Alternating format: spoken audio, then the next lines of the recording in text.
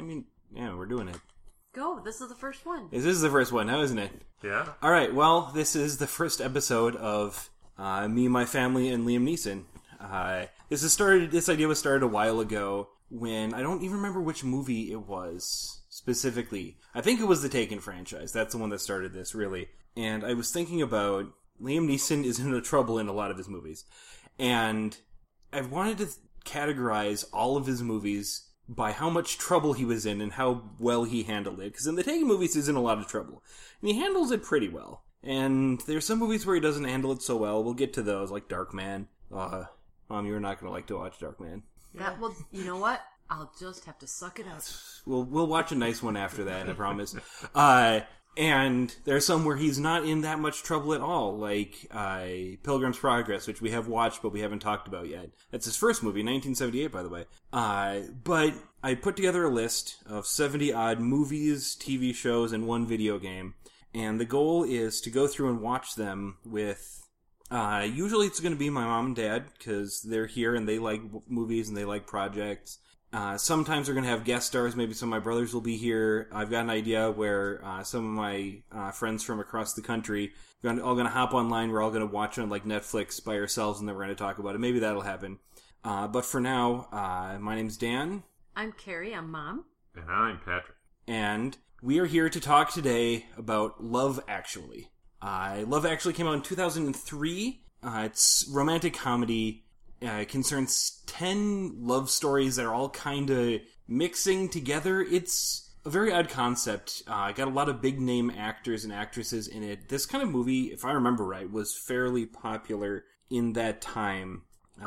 Romantic comedies are always popular. Yeah, but the ensemble cast of just shoving as many Hollywood stars into a movie as possible. Oh no, what about those old people shoot-'em-up movies that they're doing now? The Expendables? Yeah. They're not all old people. Ronda Rousey was in one of them, Mom. Well, okay, whatever. All right, and we're now live on the microphone, IMDbing multiple things here. We'll get back to you on that. I think I'll take finding the Academy Awards for 2003. Oh, but wait a minute. Lord of the Rings, Return of the King was 2003. Oh, jeez. Okay, they're going to lose that one. Pirates of the Caribbean, Curse of the Black Pearl, Bruce Almighty, Curse of the Black Pearl. Kill Bill 1. Was Keira Knightley in two good movies? Well, one good movie and Love Actually this year?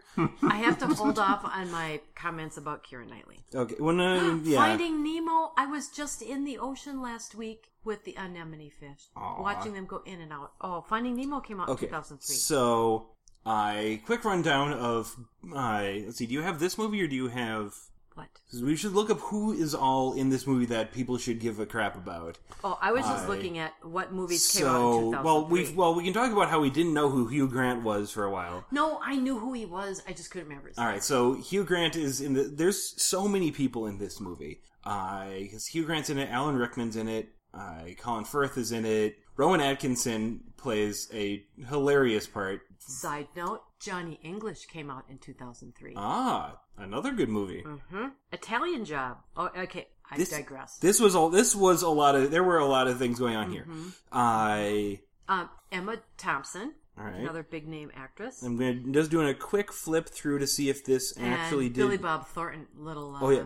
Billy Bob Thornton was the president of the U.S., and he played him like Bill Clinton, too. This movie came out in 2003, so that was actually kind of topical. Looking like this movie did not win anything. It was going up against Lord of the Rings on visual effects. It was going up against Chicago for music. And wait a minute, Elf came out in 2003.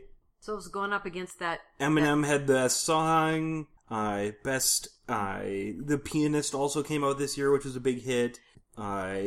Spirited Away, Miyazaki, came out this year. It was Best Animated Film. So there was a lot going on for this to compete with, and I don't think there was any chance of it competing. No, I mean, I think this is a lighthearted, fun... Mostly you can take your family to the movie, except for that thing that Martin Freeman character does. We're going to start off this podcast and say that we're going to maybe talk about some things that are not appropriate for kids sometimes. And next time we'll try and put it at the beginning or maybe in the description somewhere. But I'm going to call it best relationship. Most wholesome, nothing is wrong with it relationship is Martin Freeman and... Joanna Page. Joanna Page, thank you. Are you cheating right now? You got the IMDb up? No, I just knew that. Oh, excellent. Oh, liar. Who are lighting test subjects for pornography. Their job is to stand where the actors are going to stand and... So they can do light checks. So they can do light checks. And as someone that does photography, this is very important to put someone in there so you can do light tests, make sure that when you put the real subject in there, it looks good. And their job is to become naked and put themselves into the sex positions, as 'twere, and just be there. And they're talking about traffic and what's going on in their day, and it is delightful and wholesome. And a really not wholesome visual. Yeah, the juxtaposition is really good, and it really does make their story, short as it is, I think it's the best one. But we're not here to talk about hilarious non-sex sex scenes. We're here to talk about Liam Neeson. That's true. Where does Liam Neeson come into the movie first? We first see him at about 5 minutes in. He's in an office. Perhaps it's a home office. We're not quite sure at that point. He seems to be working, and he's on the phone. He goes to call someone, and he looks not... He's not 100% right now. My first notes were that he's either exasperated or bored, and distressed. It quickly became clear that he was distressed instead. He's calling a woman Karen, who at the time we don't know their relationship, but I think we still don't know at the end. If I had to guess, I'd just say good friends. They were good friends. Their kids go to school together. Kids go to school together. That's probably how he knows her. But he comes up in their conversation, very brief conversation, that his wife had died, which, immediately it's like, okay, this Karen is not his wife. Mm-hmm. And not his lover. And not his lover, which is going to come up later for all the intertwining love stories, because lovers are everywhere in this thing. And that's basically the first we see of him. Right. But I think at that point, when we're talking about the peril meter... Yeah. If it's somebody that is in the kind of the first stages of grief, then as humans, we want to feel for him. We care about his character. Yeah. And we feel sorry for him. We have that sympathetic response. So I think that, then of course, after that, his brief phone call with her, and she really doesn't have time to chat with them, then we're on to somebody else's story. Exactly. And they got to run through all the stories. They're supposed to be doing 10 in a 2-hour movie, so everybody gets 12 or so minutes of screen time. Right. We're jumping around to Hugh Grant, who's playing the Prime Minister, which is very funny because his name is David. They never say what his last name is, and his IMDb credit is Prime Minister. Yes, so they don't really talk last names in this at all. It's all first names. No. There's a guy who's headed off to Wisconsin to find all of the hot women of Wisconsin. Which we know is so true. Yeah, it's amazing. They're everywhere. Because we're from Minnesota. We are from Minnesota. We know a lot about what's going on in Wisconsin.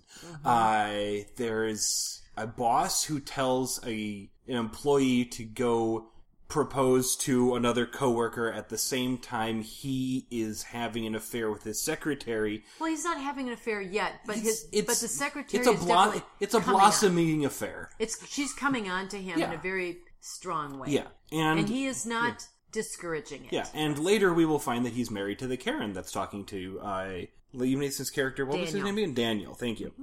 Mm-hmm. So all of these other stories are happening around, and I still haven't talked about all of them because there's the guy who goes to Portugal and all sorts of stuff. But the next time we have Daniel's character come back is at his wife's funeral, where if we weren't thinking he was distraught before, this is definitely where it's at. Right,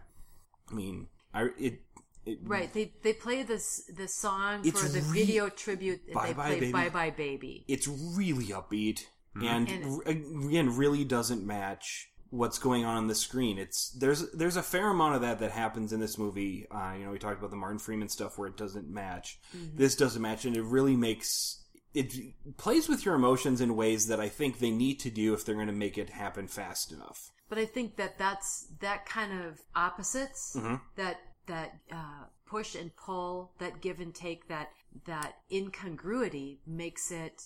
It pulls at us and at our emotions quickly and forces us into liking or not liking characters, feeling comfortable or uncomfortable in situations. And we've seen his character for all of a minute and a half, and we're already sympathetic for him, mm-hmm. which is done really well. I think the music is significant because it's the dead wife's choice of music. Yeah. So you get to be introduced to the dead wife character. Yeah, Even through though her she's through not her a through her Through the music, music choice. choice. And did you notice then, of course, the music played into the next scene Yeah, that was being played at the wedding? Yeah, which is for the overall continuity of the entire movie very important that they're blending the scenes like that. Right. Next spot is him coming to his house with Karen also there. They were coming home from the funeral, right? You're meaning the Liam Neeson character Daniel. with the Emma Thompson character Karen. Yeah. And yeah, because they're talking about his stepson Sam. Yeah. Who is... I don't remember if they had mentioned Sam before, but this is the first time they mentioned it was a stepson. And that's another, okay, how are you going to talk to someone who's not actually your son about your mother dying? And this kid is hiding in his room. He comes out crying. He is not talking anymore. And at this point, we're thinking, okay, this is pretty, Pretty normal. Yeah, it feels weird to say pre-puberty standard stuff, but your mom died, you're having a hard time going through it, this guy's not really your dad. So we're all geared up for, it's time to, alright, listen to him talk about loving someone who isn't here anymore. Right. And the kid comes down, they're talking, and the kid goes, what? No, I'm in love. And Liam Neeson says, this is bad news. Yeah, because all of a sudden, his motivations change. He's not looking to comfort his son anymore. Now he's going, okay, well, my love's gone. She was the only one for me, and if this is the only one for you, let's go get her. Right. And what follows is... You dealt with this. You dealt with people learning how to play drums in the house. Oh, my goodness. I so sympathized with the character Daniel at this point, because the young boy decides that he's going to make this young girl fall in love with him by being a really great musician, and he chooses drums. And, we had a couple of drummers, and let's just say a guitarist and a clarinetist in the house. Yeah. There was a lot of noise going on with prepubescent and pubescent males. Yeah. So I understand that. If I'm going to be honest, you don't need instruments to make noise with prepubescent and pubescent males. We can do it ourselves just fine, thank you. Right, but if you're trying to impress girls, then sometimes boys do practice. You would need to practice quite a lot. Right. Something that we discussed, maybe talking about, is best line of the film from Liam Neeson, and there's just some amazing winners going on through here. Oh, you mean, I wrote down, when he's talking to this young guy about, sort of unrequited love. He says, we need Kate, we need Leo, we need them now. And then it smash cuts to Titanic. Which is pretty where funny. The two of them are bonding over enjoying the movie Titanic. Yeah. And I can't say that I've ever watched the movie Titanic with another person. I can, and I was never really that impressed with it. So there we go. Yeah, okay. Meatloaf got laid once, I think he says. Yeah. He says this. Mm-hmm. Yes. Yeah, he's very flippant with sexual discussions with his son, which I guess, progressive? I don't know. Well, it's silly. At one point in time, the Daniel character says about... regarding Claudia Schiffer, who is a very well-known model at that time, that if Claudia Schiffer showed up at the house, he was saying to this young stepson, Sam, that he would want to have sex in every room of the house, including Sam's room. Well, this kid's, what, 10, 11? I mean, I would never have said that to you. No. When you were growing up. I wouldn't even say that to you now. That's what I say. You would not say that now. I would maybe wait for you just not to be home. Yeah, you'd probably just do it and not tell me. Yeah, it's fine. Oh, I can't even read my writing here in my notes. Yeah. Oh, one time when the Liam Neeson character was trying to encourage Sam to come out for dinner, and to come out of his room because he's practicing and he's pining away after this unrequited love. He tried to entice him out by telling him that he had made chicken kebabs. Yeah. And I'm not sure that that's a really great quote from the movie. No, but it was good dad stuff. Good dad stuff. Good dad stuff. That's good. As Sam's kind of transitions into not sure if he's going to pull this off, Daniel also starts to get a little unkempt, not shaved as much. True. And there's Colin Firth's character is a starving writer who gets his girlfriend cheats on him with his brother, and then he goes to write on a manual typewriter in a small cottage in Portugal, and he looks better shaved than Liam Neeson's character did. Well, that's because I think he has the promise of love on his doorstep with this housekeeper with whom he cannot communicate because they don't speak the same language. Yeah, and then they do start speaking the same language, and they get together, and it's awesome. But that's way at the end. That's way at the end. Sorry, spoiler alert. Yeah. Sorry, we did that. Spoiler alert. Yeah.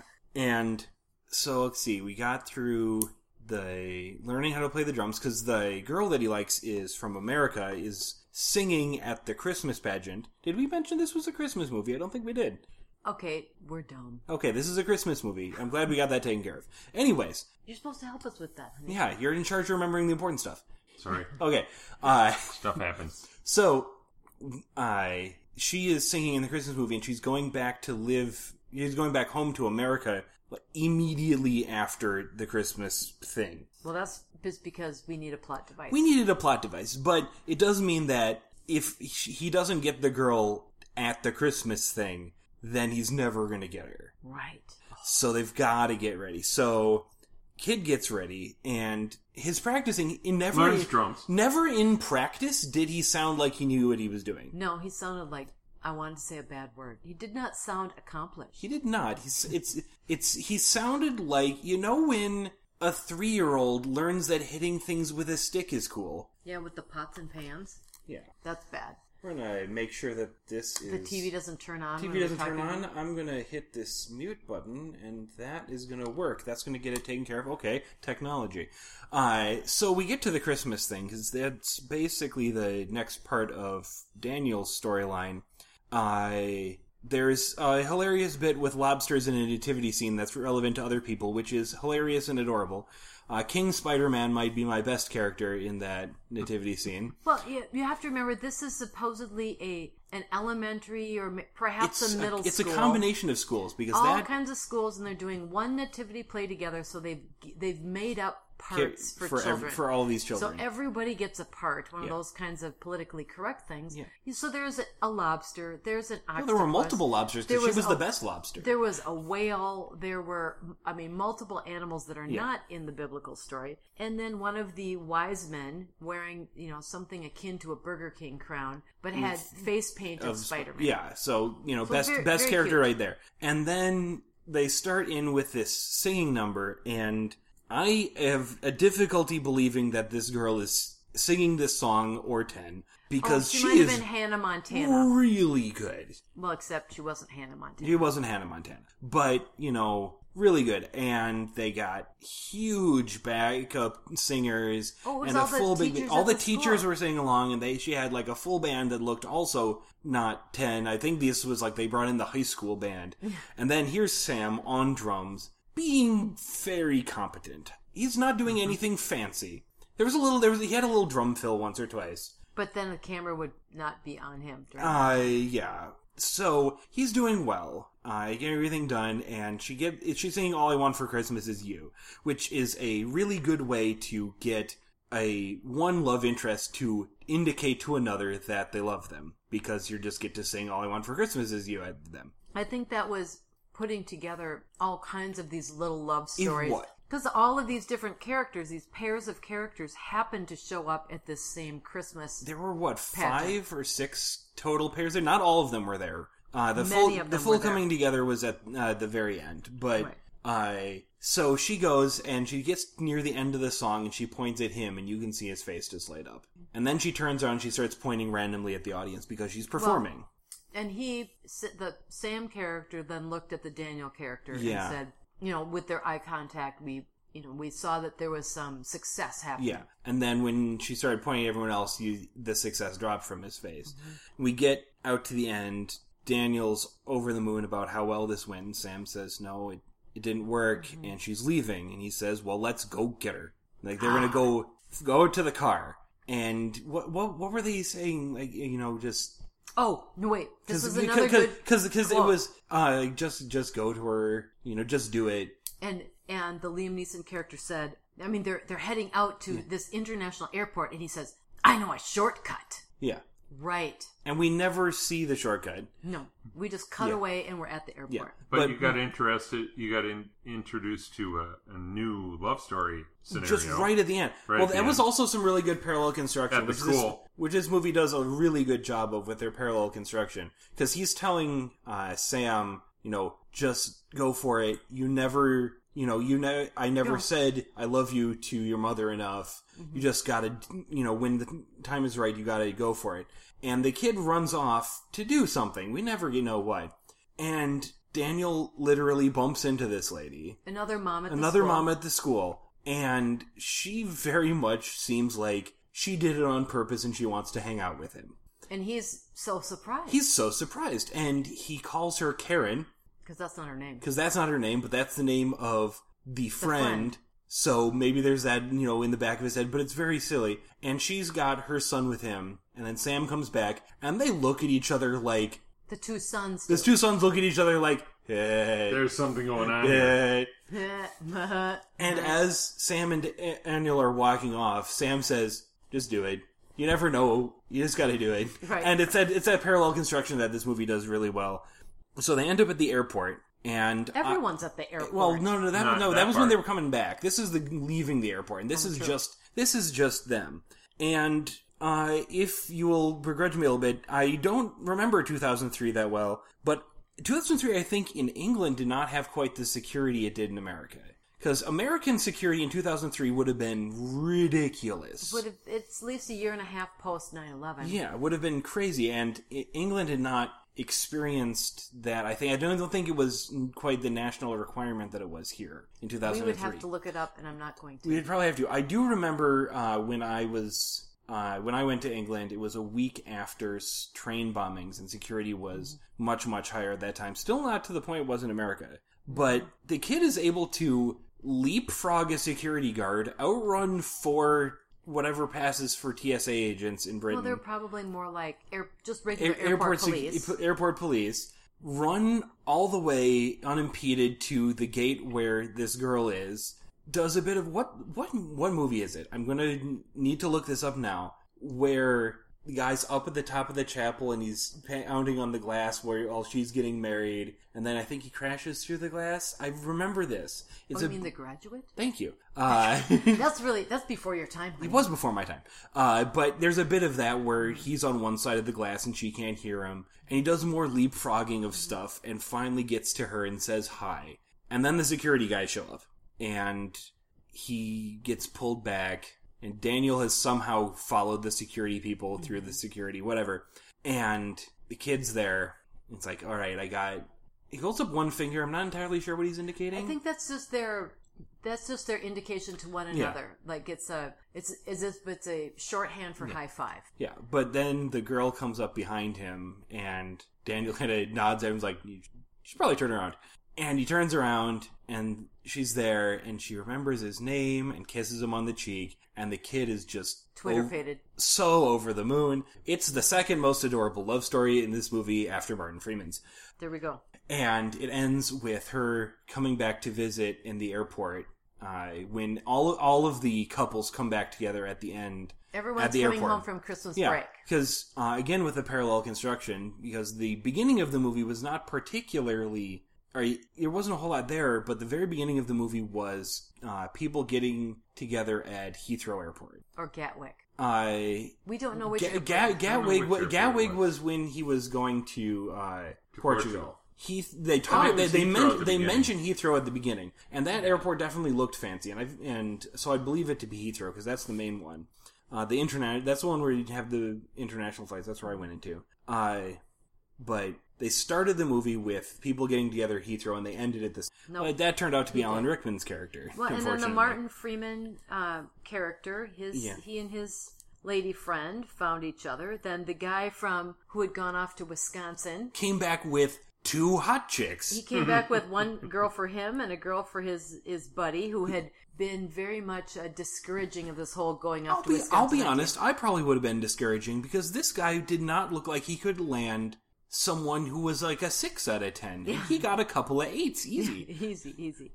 Then there was, the Colin Firth character and the young lady who only spoke Portuguese. I mean, they were together by the end. Because he learned Portuguese and she learned English, and both of them are not great at speaking those languages, but now they independently learned to communicate with each other. And the Keira Knightley and her husband and then his best friend, Mark, I mean, that all seemed to be somewhat resolved by the end. It was awkward. It was very awkward because it was a strange love triangle. And then the Emma Thompson and Alan Rickman. That did not look resolved. That was the only one that didn't seem to be fully resolved in perhaps what would be considered a happy, everyone goes home happy scenario. And everyone else was going home happy, and so it was very strange that there was still one relationship where, they put on the face for the kids. Right. But that's you usually talk about people putting on a face for the kids when you're getting a divorce.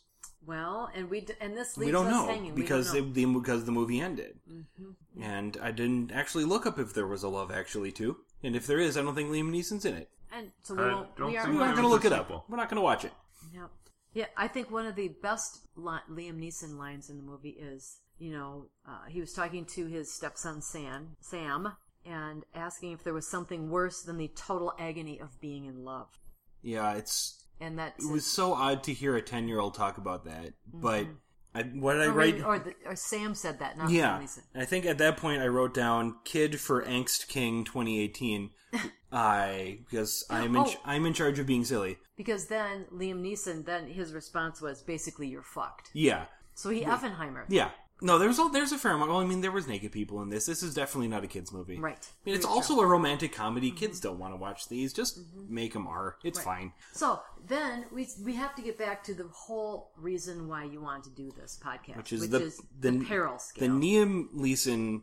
Did you say that? Did I just say Liam Neeson? I Yes, did. you did. You did. All right, we're gonna. Who's had the glass of wine? It was you. We're gonna edit that in post. By which I mean I'm not gonna edit that in post, and it's gonna live on the internet forever. The Liam Neeson peril meter. 0 indicating that not only is he never in peril, he never acts like it, and everything is fine constantly. A 10 is the movie is about him, and everything is bad. And he's in so much trouble. And he is in so much trouble, and he handles it poorly or violently. It's just going to be awful. Now, Mom says it's too much. We have watched Pilgrim's Progress, and we're not going to talk about it now. We're going to talk about it later. But that movie received a 1 because there was a bit of a problem, and he handled it okay. But for the rest of it, he was pretty calm. Now, in this movie, I've written down 4 major things that happened because his wife died. That was a pretty major thing. His kid needs love, and he needs to solve this problem. His kid is learning drums, and that's a problem for him. Ouch. That's all I have to say. And he has to get the kid to the airport. Those are his 4 major problems that he encounters.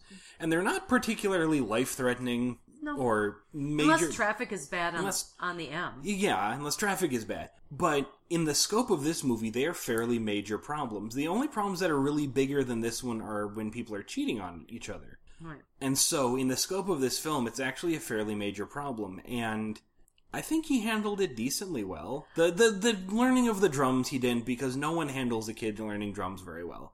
That just doesn't happen. Well, and he also had, in this movie, because there's so many different plots going on at the same time, there's not that much screen time for him. Yeah, so we have to see his emotions kind of magnified. There's a bit of hyperbole going on. Or we see them through our own eyes. Exactly. So, So I think it's pretty low on the scale. It's pretty low. It's below a 5. Definitely below a 5. But what do you think, Patrick? I think from a peril perspective, it's definitely below 5. Yeah. But we got to pick a number. It's a 2. I was going to go 3 because. Well, then I'm saying 2.5. Because can we have decimals in our index? I need to write this down. This is our first one. We can do whatever we want. This is true. He worked through life stresses, but he was not in peril. I mean, probably the greatest peril was at the end where he decided to, spoiler alert, potentially build a new relationship with someone. Yeah, and he does, and that's a very risky thing to do emotionally. And the two of them, physically, are together at the airport when they're meeting the girl. Yes, true. So it looks like something did happen there, but I mean, if we got to go aggregate, I guess 2.5. I guess episode 1, we've decided we can have decimals here. Look forward to a later one where we give it a 3.27, just so it can be slightly higher than a 3.25. I'm not doing that math. No, I'll do that math. That's fine. I'm in charge of the spreadsheet, anyways. All right. Anything else we want to talk about? I say thanks for listening. Thanks for listening. That's definitely it. We will come up with some kind of sign-on and sign-off, because everyone who has a podcast has one of those. But in the meantime, which one are we going to talk about? Do we want to do Pilgrim's Progress next and just get that one over with? It'll be a surprise. Okay, it'll be a surprise, but I'm really leaning towards getting... Check that one off our list. And we're going to check this one off our list. Yeah. I'm really looking forward to getting Mom to watch Taken at some point. No. I watched your girly movie with love in it. You can watch my... there's going to be like 30 movies with shooting in it. Okay, fine. There'll be more wine if I have to watch Taken. That's all I have to say. You do know there's 3 of them, right? Oh, damn. All right, bye, Internet.